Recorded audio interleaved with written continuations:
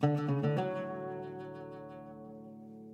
زر فدای دوست کنند اهل گر زر روزگار، فدای دوست کنند اهل روزگار، گر زر فدای دوست کنند اهل روزگار، گر زر فدای ما سر فدای پای ما سر رسالت فدای رسان پای رسالت رسان دوست، گر زر فدای دوست کنند گر اهل زر روزگار، فدای دوست کنند اهل روزگار، ما سر فدای پای ما رسالت سر رسان فدای پای رسالت رسان گر زر فدای دوست کنند اهل روزگار، ما سر فدای پای رسالت ما رسان. سر فدای پای ما رسالت سر رسان فدای دوست. پای ما رسالت سر رسان فدای پای رسالت رسان دوست. هان رسالت رسان.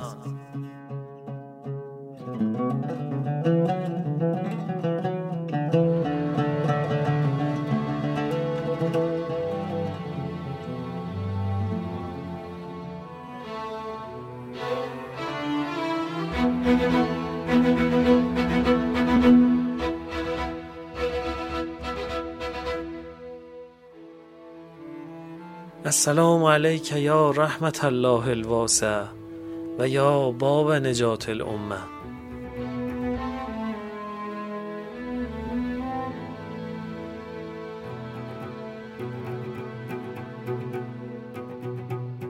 همراهان عزیز هان، سلام. پادکست هان تلاش میکنه هر شب چراغی باشه میون روزه ها که چراغ شبهای تاریک اهل بیت مظلوم رسول خدا هستند. رویه ما در شبهای ماه صفر اینجوریه که هر شبمون رو با بخشهایی از خطبه انسانساز و روشنگرانه منای امام حسین علیه السلام شروع میکنیم و بعد روایتی داستانگونه در اشاره به ارجاعات خطبه خواهیم داشت. برنامه بعدی قصه برای کودکانه که مثل فصل دوم هان همچنان ادامه داره تا بچه ها هم بدونن جای اختصاصی خودشون در هیئت همیشه محفوظه. در انتها روایتی از دلتنگی های مخاطبینمون برای امام و تجربه سفر اربعینشون رو میشنویم. میونه هر یک از بخش‌ها هم یک کاشی کنار گذاشتیم که هر بار همون تکرار میشه و حد فاصله هر یک از بخش‌های هیئته.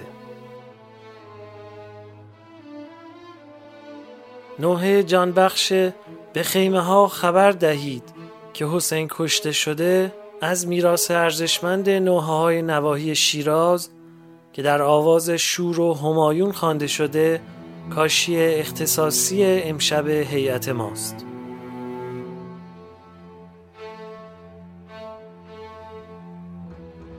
فصل سوم پادکست هان، شب 13، عزیزانت را بیاور. که حسین کشته شدن خاک عذاب به سر کنید، که حسین کشته شدن تشنه کام کربلان، خامس آل ابان شد سرش از تن جدان، شد سرش از تن جدان، که حسین کشته شده، که حسین کشته شده. غرق خون دارد نگان در میان خیمگان، سر به روی نیزگان زینب بانوی دین، که حسین کشته شده. به خیمه ها خبر دهید که حسین کشته شده، خاک عذاب به سر کنید، که حسین کشته شده. به خیمه ها خبر دهید که حسین کشته شده، خاک عذاب به سر کنید، که حسین کشته. پس از شهادت مولا امام مجتبی خلیفه مسلمین شدند. معاویه با نیرنگ امام مجتبی رو وادار به صلح کرد و تحت شدیدترین تدابیر امنیتی به خلاف عهدنامه‌ای که با امام حسن بسته بود نگه داشت و ایشون رو به شهادت رسوند. همونطور که میدونید معاویه هر روز فشار به یاران و شیعیان علی رو بیشتر میکرد تا اونجا که 4 بخشنامه صادر میکنه و اونها رو به سرتاسر دنیای اسلام میفرسته. در بخشنامه اول از کسانی که درباره امام علی و خاندانش فضیلتی نقل کنند تبری میجوه و حمایتش رو از اونها بر میداره و دستور میده در محاکم شهادت شیعیان علی رو نپذیرن و حقوق و مزایا بدن به هر کسی که برای عثمان فضیلتی نقل کنه. معاویه در بخشنامه دومش دستور میده درباره فضائل صحابه و 2 خلیفه یعنی ابوبکر و عمر حدیث نقل کنن و مشابه فضائل امام علی برای صحابه کرامت بسازن و این کار رو باعث روشنی چشم خودش و کوبیدن علی علیه السلام عنوان میکنه. در بخشنامه سومش می نویسه که مراقب مردم باشن و اسم هر کسی رو که متهم به دوستی با علی و خاندانش بود از دیوان و دفتر حقوق و مزایای اجتماعی خط بزنن و سهمیش رو از بیت المال قطع کنند. نهایت نفرتش رو در بخشنامه 4 خرج میکنه و میگه هر کسی رو که متهم به دوستی خاندان علی باشه تحت فشار شدید قرار بدین و خونش رو بر سرش خراب کنین تا عبرت بشه برای دیگران. برخلاف تصور خیلی ها و چیزی که انتظار دارن، سرور ما امام حسین علیه السلام 10 سال به همون رویه امام مجتبی تا پیش از مرگ معاویه عمل کردن. 2 سال قبل از مرگ معاویه یعنی سال 58 هجری به رغم تمام تهدیدها و خفقان سنگینی که بوده، امام حسین در مراسم حج در صحرای منی بزرگان صحابه و انصار رسول خدا و تابعین رو از زن و مرد به خیمه خیلی بزرگی دعوت میکنند. نوشته شده که 200 نفر از اصحاب که محضر مبارک رسول خدا رو درک کرده بودند و 800 نفر از تابعین جمع میشن و به صحبت‌های افشاگرانه امام گوش میدن. امام در 4 محور شناسوندن ماهیت ضد اسلامی بنی امیه به مردم، روشن کردن این مطلب که قدرت داشتن به معنای حقانیت نیست، ترغیب اونها به انقلاب بر ضد ستمگران و تأکید به لزوم جهاد فرهنگی و نشون دادن راه و رسم مبارزه با بنی امیه و تمام ظالمان صحبت میکنن. لحن امام و یادآوری فضائل امیرالمومنین و جایگاه گرانپایه اهل بیت نزد خدا و پیامبر بی اندازه ارزشمند و باور نکردنی و زنده کننده است. ما این شبها مروری روایتگونه و داستانی به اون خطبه خواهیم داشت و داستان بخشی رو که امام از مردم پرسش میکنند و به یادشون میارن برای شما شرح میکنیم.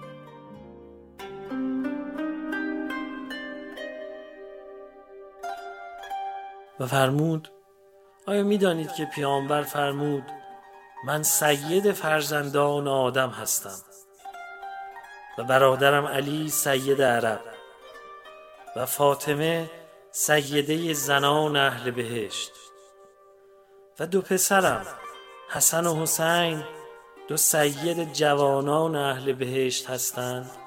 جملگی گفتند آری به خدا قسم می‌دانیم.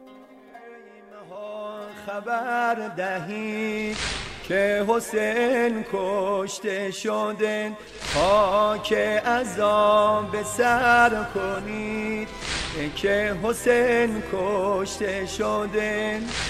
تشنه کام کربلان خامس آل ابان، شد سرش از تن جدان، شد سرش از تن جدان که حسین کشته شده، که حسین کشته شده.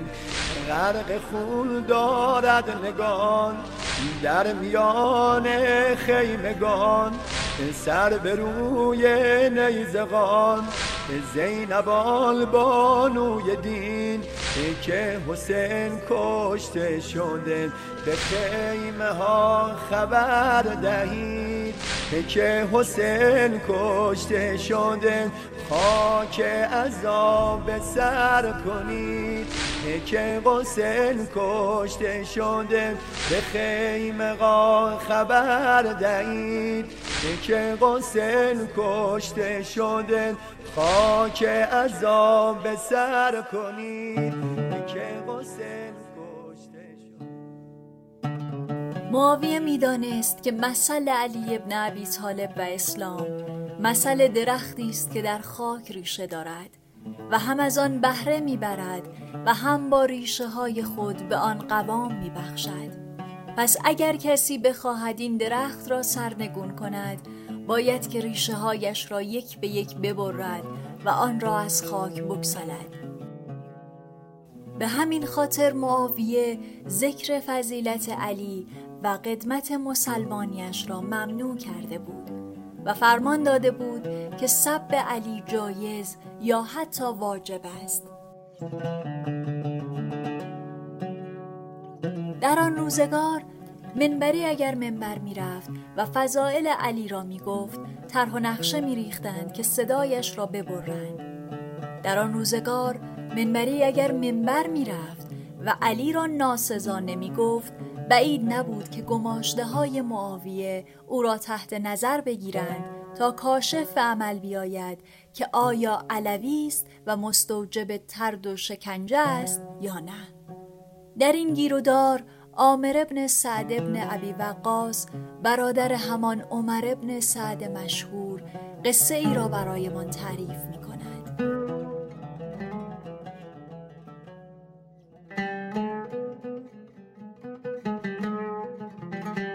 او میگوید که روزی معاویه به پدرم سعد ابن ابی وقاص که سابقه مفصلی در اسلام داشت گفت که چرا علی را دشنام نمیدهی؟ پدرم جواب داد که 3 مطلب درباره علی هست که اگر یکی از آنها درباره من بود آن را بیشتر از این که شتران سرخ مو داشته باشم دوست می داشتم. تا وقتی آن 3 مطلب را به یاد دارم هرگز او را دشنام نخواهم داد. 3مین آنها یکی از ماجراهای مشهور تاریخ اسلام است.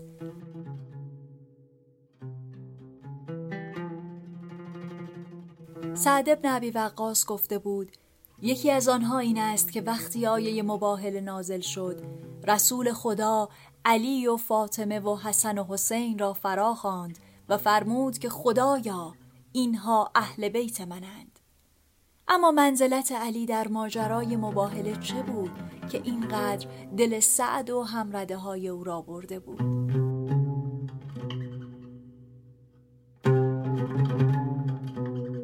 ماجرا به سالهایی برمیگردد که پیامبر از فتح مکه فارغ شده بود و تهدید قریشی ها را از سر مسلمانان مدینه دور کرده بود. حالا وقتش رسیده بود که دایره تبلیغش را گسترده تر کند. نجران جایی در مرز حجاز و یمن بود که اهالی آن نه بت پرست و مشرک که مسیحی بودند. پیامبر خطاب به اسقف نجران نامه‌ای نوشت و به پیک خود سپرد. محتوای نامه از این قرار بود: به نام خدای ابراهیم و اسحاق و یعقوب، از محمد پیامبر خدا به اسقف نجران. خدای ابراهیم و اسحاق و یعقوب را ستایش می کنم و شما را از پرستش بندگان به پرستش خدا فرا می خوانم. شما را دعوت می کنم که از ولایت بندگان خدا بیرون شوید و در ولایت خداوند درآیید. بزرگان نجران وقتی نامه بهشان رسید شور و مشورت کردند و تصمیم گرفتند که هیئتی به مدینه بفرستند تا چند و چون پیام این پیامبر تازه را بررسی کنند. حوالی ذوالحجه سال 9 هجری هیئتی حدوداً 10 نفر از نجرانیان به مدینه آمدند. ریاست این هیئت کوچک با 3 نفر از اعاظم نجرانی بود: عاقب، سید و ابو حارثه. آنها به شهر آمدند و در مسجد مدینه به گفتگو با پیامبر نشستند. حرفها بسیار بود و بحثها مفصل، اما اصل حرف و اختلاف نظرشان به حضرت عیسی علیه السلام برمیگشت. آنها میگفتند که عیسی خدا یا پسر خداست، اما محمد میگفت که عیسی برادر من است و شأن والایی دارد اما هر چه باشد بنده ای از بندگان خداست و سزاوار آن نیست که او را خدا بینگارید. اختلاف نظرشان بالا گرفت. حرفها و استدلالها راهی به نتیجه نمی‌یافت.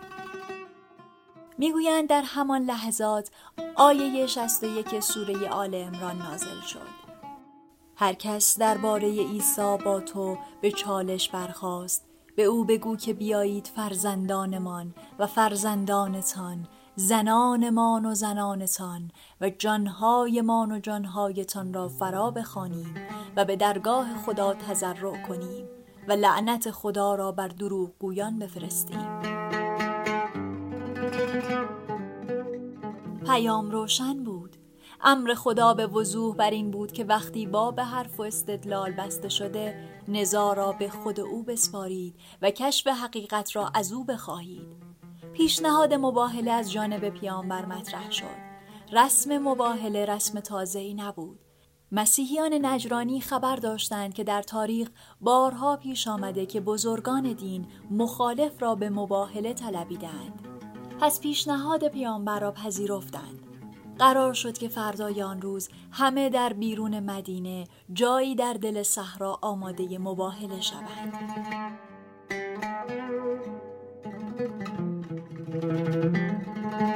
بامداد روز مباهله فرا رسید. پیامبر از خانه خارج شد و دم خانه علی بن ابی طالب رفت. دست حسن را گرفت و حسین را به آغوش کشید و علی و فاطمه را با خود برد. مسیحیان نجرانی از دور دیدند که محمد در معیت کسانی به سوی آنها می آید. میگویند ابو حارثه یکی از سران نجرانی ها پرسید که اینها چه کسانی هستند و جواب شنید که آن مردی که همراه محمد است پسر عمو و دامادش علی ابن ابی طالب است که علاقه وافری به او دارد. آن دو طفل نوه‌هایش هستند و آن زن فاطمه دخترش. پیامبر آمد و دو زانو در برابر آنها نشست. از آن سو هم سید و عاقب که دو بزرگ دیگر مسیحیان نجرانی بودند پسران خود را برای مباهله آوردند. همه چیز مهیای آن بود که امری الهی داور این منازعه بشود و حقیقت را از عرش آسمان به دل صحرای مدینه بیاورد. اما درست در همین لحظاتی که چیزی نمانده بود تا حقیقت به کلی عیان شود، ابو حارثه ترس به جانش افتاد. به نجوا به یکی دو نفر از همراهان خود گفت که به خدا قسم محمد چنان نشسته که پیامبران برای مباهله می نشستند. و روی برگرداند و از آن جمع فاصله گرفت. از او پرسیدند که کجا می روی ابو حارثه؟ جواب داد که اگر محمد بر حق نبود این چنین با عزیزترین داشته هایش برای مباهله نمی آمد. من چهره هایی را می بینم که اگر از خدا بخواهند کوهی را جا به جا کند اندکی نمی گذرد که کوه از جای خود کنده می شود. از مباهله با محمد بگذرید که همه چیزتان را به باد خواهد داد. سمت محمد یقین بود و سمت مسیحیان تردید. سمت محمد اطمینان بود و سمت مسیحیان آشوب. سمت محمد ایمان بود و سمت مسیحیان پوسته ای از ایمان. و کجا تردید و دل آشوبه میتواند از پس یقین و اطمینان بر بیاید؟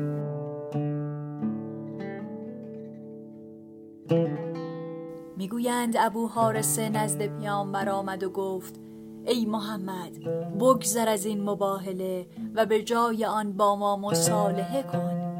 چیزی از ما بخواه که قدرت ادایش را داشته باشیم. پیامبر به مصالحه راضی شد و قرار گذاشتند که نجرانی ها سالانه جزیه‌ای بپردازند و در تقابل احتمالی میان مسلمانان و یمنی ها همراه مسلمانان باشند. گویی طوفانی در عرش به پا شده بود تا دروغگویان زمینی را در هم بپیچد. اما با این مصالحه طوفان خوابید. نجرانی ها به شهرشان برگشتند و مسلمانان به مدینه. حالا همه اهالی مدینه می دانستند که عزیزترین کسان نزد محمد چه کسانی هستند. حالا همه می دانستند که وقتی محمد از اهل بیت حرف می زند دقیقاً چه کسانی را در نظر دارد. علی و فاطمه و حسن و حسین.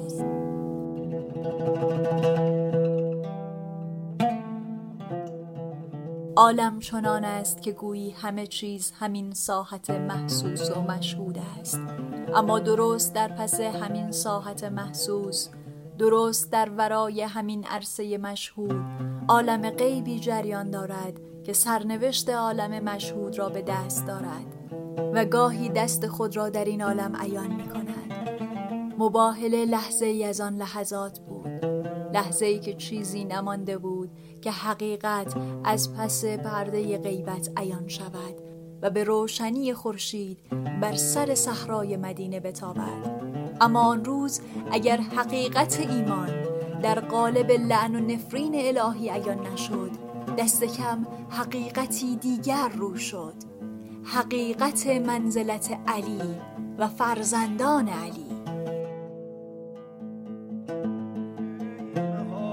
خبر دهید که حسین کشته شدن، خاک عذاب سر کنید که حسین کشته شدن.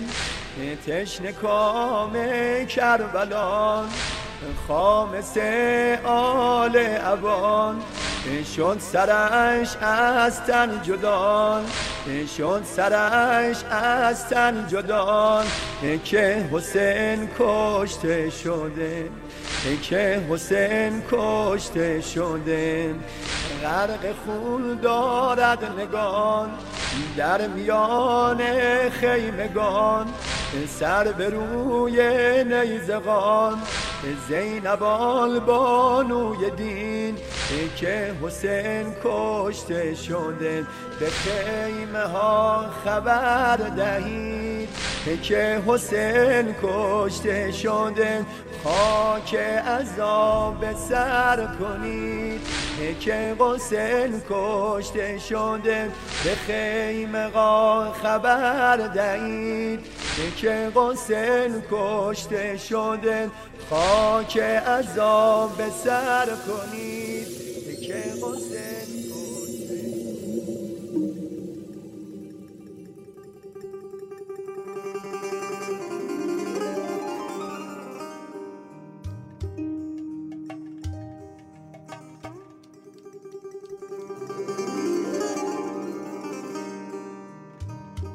من همنام بابا بزرگم هستم، همنام حضرت محمد صلی الله. به همین دلیل بابا سجاد و بابا بزرگم امام حسین علیه السلام همیشه موقع صدا زدن اسم من احساس خیلی خوبی دارن. از وقتی خیلی کوچولوتر بودم میشنیدم که عمه زینب، بابا و بابا بزرگم امام حسین و عمو عباس هر وقت یاد بابا بزرگ مهربونشون حضرت محمد میافتادن، من و عموی عزیزم علی اکبر رو صدا میزدن. آخه همه میگن علی اکبر از همه بیشتر به پیامبر شبیه، هم رفتارش، هم صورتش، هم هیبتش. اسم من رو هم که معلومه، به خاطر علاقه و احترام به ایشون گذاشتن محمد. برای همین من اسممو خیلی دوست دارم. میدونین محمد یعنی چی؟ محمد یعنی خیلی خیلی تحسین و ستایش شده، یعنی خیلی شکرگزاری شده. راستی میدونستین من اولین نوه و فرزند این خانواده و از پسران پیامبر هستم که بعد از ایشون هم نامشون هستم. من محمد باقر، پسر امام سجاد که امام چهارم هستم. خبر دهید که حسین کشته شدن، خاک عذاب سر کنید که حسین کشته شدن. تشنه کام کربلان، خامس آل ابان، شد سرش از تن جدان، شد سرش از تن جدان که حسین کشته شده، که حسین کشته شده. غرق خون دارد نگان در میان خیمگان، سر به روی نیزگان زینب بانوی دین که حسین کشته شده. به خیمه ها خبر دهید که حسین کشته شده، خاک عذاب سر کنید که حسین کشته شده. به خیمه ها خبر دهید که حسین کشته شده، خاک عذاب سر کنید که حسین کشته شده.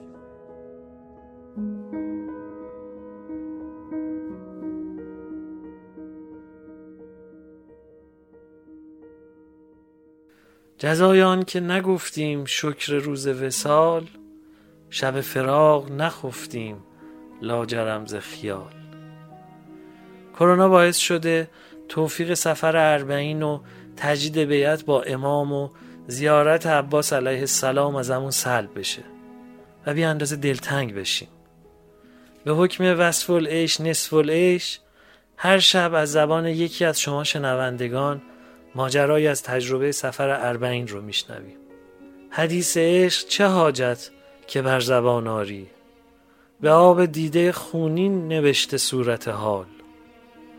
سخن دراز کشیدیم و همچنان باقی است، که ذکر دوست نیارد به هیچ گونه ملال.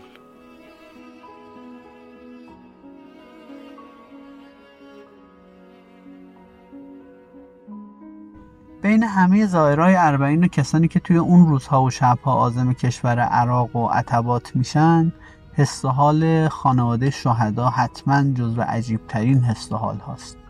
امشب روایت آقای الیاس قنبری رو میشنویم از همراهی با کاروانی که فرزندان شهدا هم توی اون کاروان بودن و برای اولین بار به سفر زیارتی کربلا و پیاده روی 40 مشرف شدن. شما هم بشنوید.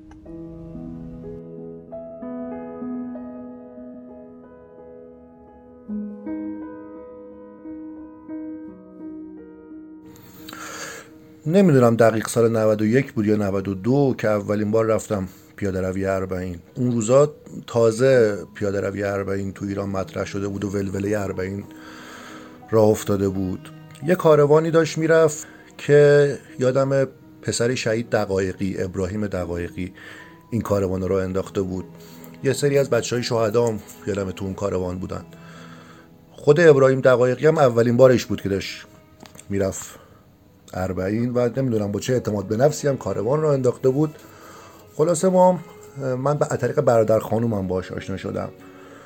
خلاصه پاسپورتمو دادم به ابراهیم و کارا انجام شد و سوار اتوبوس شدیم و رفتیم مرز مهران و اونورم تا اتوبوس پیدا شد و خیلی ناهماهنگی، بالاخره اولین بار بود، اونم تجربه نداشت، تا اتوبوس بیاد دنبالمون و بعد اون موقع هوا سرد بود. اون روزا سال 91 2 اون موقع مثلا 40 توی زمستون بود، آخرای پاییز بود، یادم نیست دقیقاً.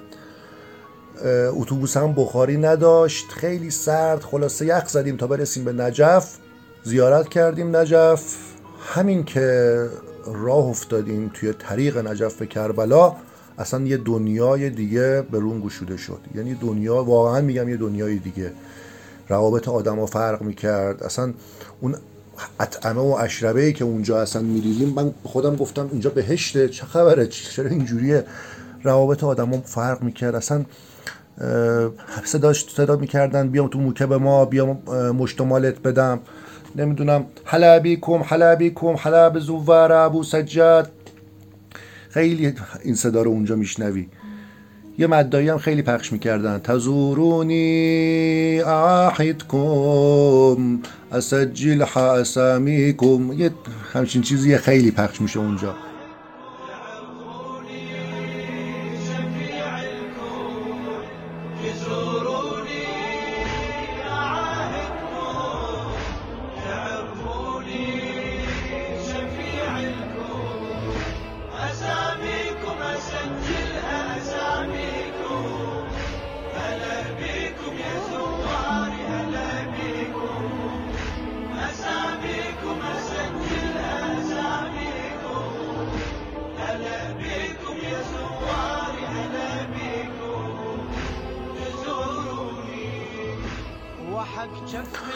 خلاص آقا بعد از 2 روز پیاده روی رسیدیم کربلا. یادمه که محل اسکانمون یه مدرسه‌ای بود، خیلی هم فاصلش زیاد بود تا حرم، مدرسه ماریه قبطیه، گویا اسم همسر پیامبره.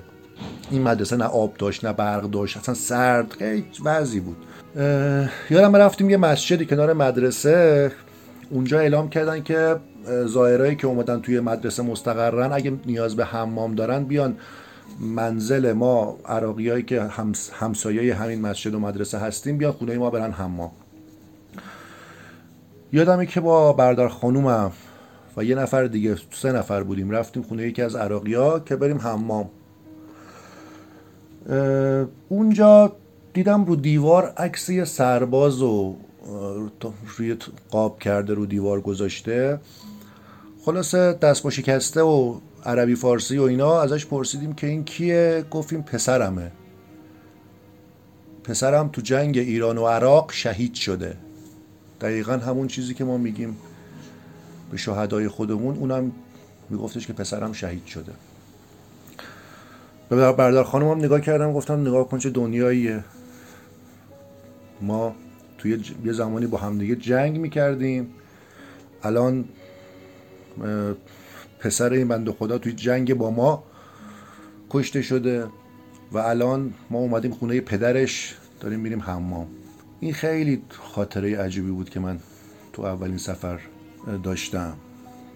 یعنی این معجزه اربعینه دیگه، این معجزه اربعینه که این تفرقه رو ببین به چه پیوند و اتحادی تبدیل میکنه. اصلا مهمترین تأثیر اربعین همین ارتباط میان فرهنگی که ایجاد شد بین 2 ملت، این جمعیت میلیونی که میره اونجا. ما الان هنوز هر سال دم اربعین که میشه رفقای عراقی که باشون دوست شدیم پیام میدن مشتاقین به انتظارکم، پاشین بیاین، کجایین.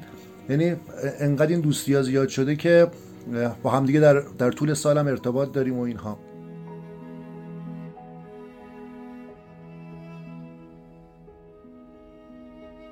واقعیتش هم همینه. اصلا یکی از مهمترین ویژگی های اربعین امام حسین علیه السلام اینه که مرزهای جغرافیایی رو محو میکنه و آدمهایی رو دور هم جمع میکنه که ممکنه از نظر نژاد، رنگ پوست، زبان، ملیت و 1000 تا نکته دیگه با هم اختلاف داشته باشن، اما وقتی قراره که زیر یک نام و یک پرچم جمع بشن همه با هم هدفشون یکی میشه. یکی از معجزات اربعین امام حسین همینه که آدم‌ها فقط و فقط یک نام و یک مرام و یک ایده رو میشناسند. از هر راهی که اومده باشند به یک مقصد مشخص میرسند و اون رسیدن زیر پرچم اسمیه که وقتی نامش رو میبریم قلبمون به تپش میفته و اشک از گونه‌هامون سرازیر میشه. خبر دهید که حسین کشته شدن، خاک عذاب به سر کنید که حسین کشته شدن. تشنه کام کربلان، خامس آل ابان، شد سرش از تن جدان، شد سرش از تن جدان که حسین کشته شده، که حسین کشته شده. غرق خون دارد نگان در میان خیمگان، سر به روی نیزگان زینب بانوی دین که حسین کشته شده به خیمه ها خبر دهید که حسین کشته شده خاک عذاب سر کنید که حسین کشته شده به خیمه ها خبر دهید که حسین کشته شده خاک عذاب سر کنید که حسین کشته.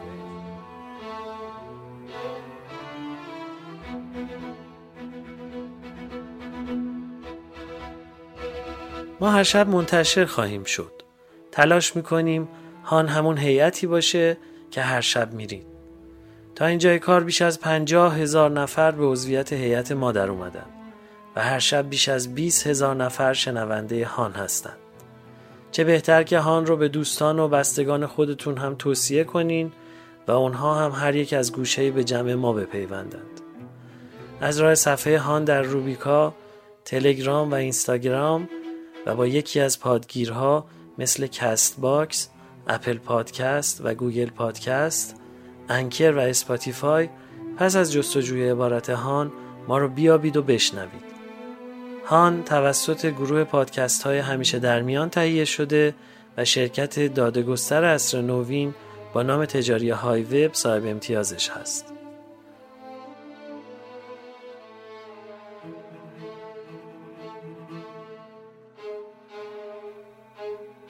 موسیقی پادکست با آهنگسازی آقای علی صمدپور بود. روایت داستانی ارجاعات خطبه منا رو با صدای خانم مژده لواسانی شنیدید. خانم سمیرا خانزادی قصه خردسالان رو نقل گفتند و زحمت تهیه روایت 40 با آقای محمد مهدی حاجی پروانه بود. و من محمد حسین بنکدار تهرانی به همراهی یارانم در گروه پادکست های همیشه در میان میزبان شما در فصل 2 و 3 پادکست هان هستم.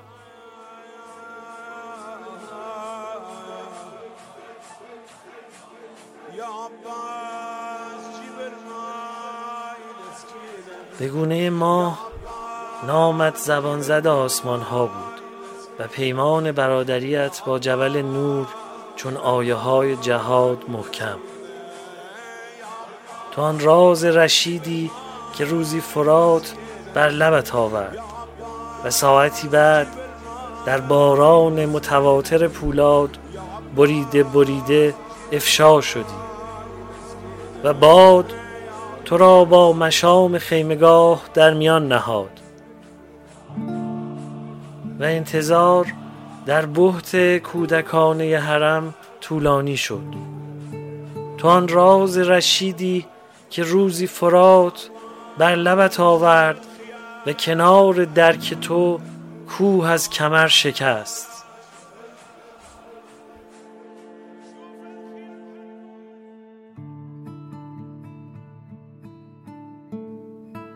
یا حسین، پایان سخن پایان من است، تو انتها نداری.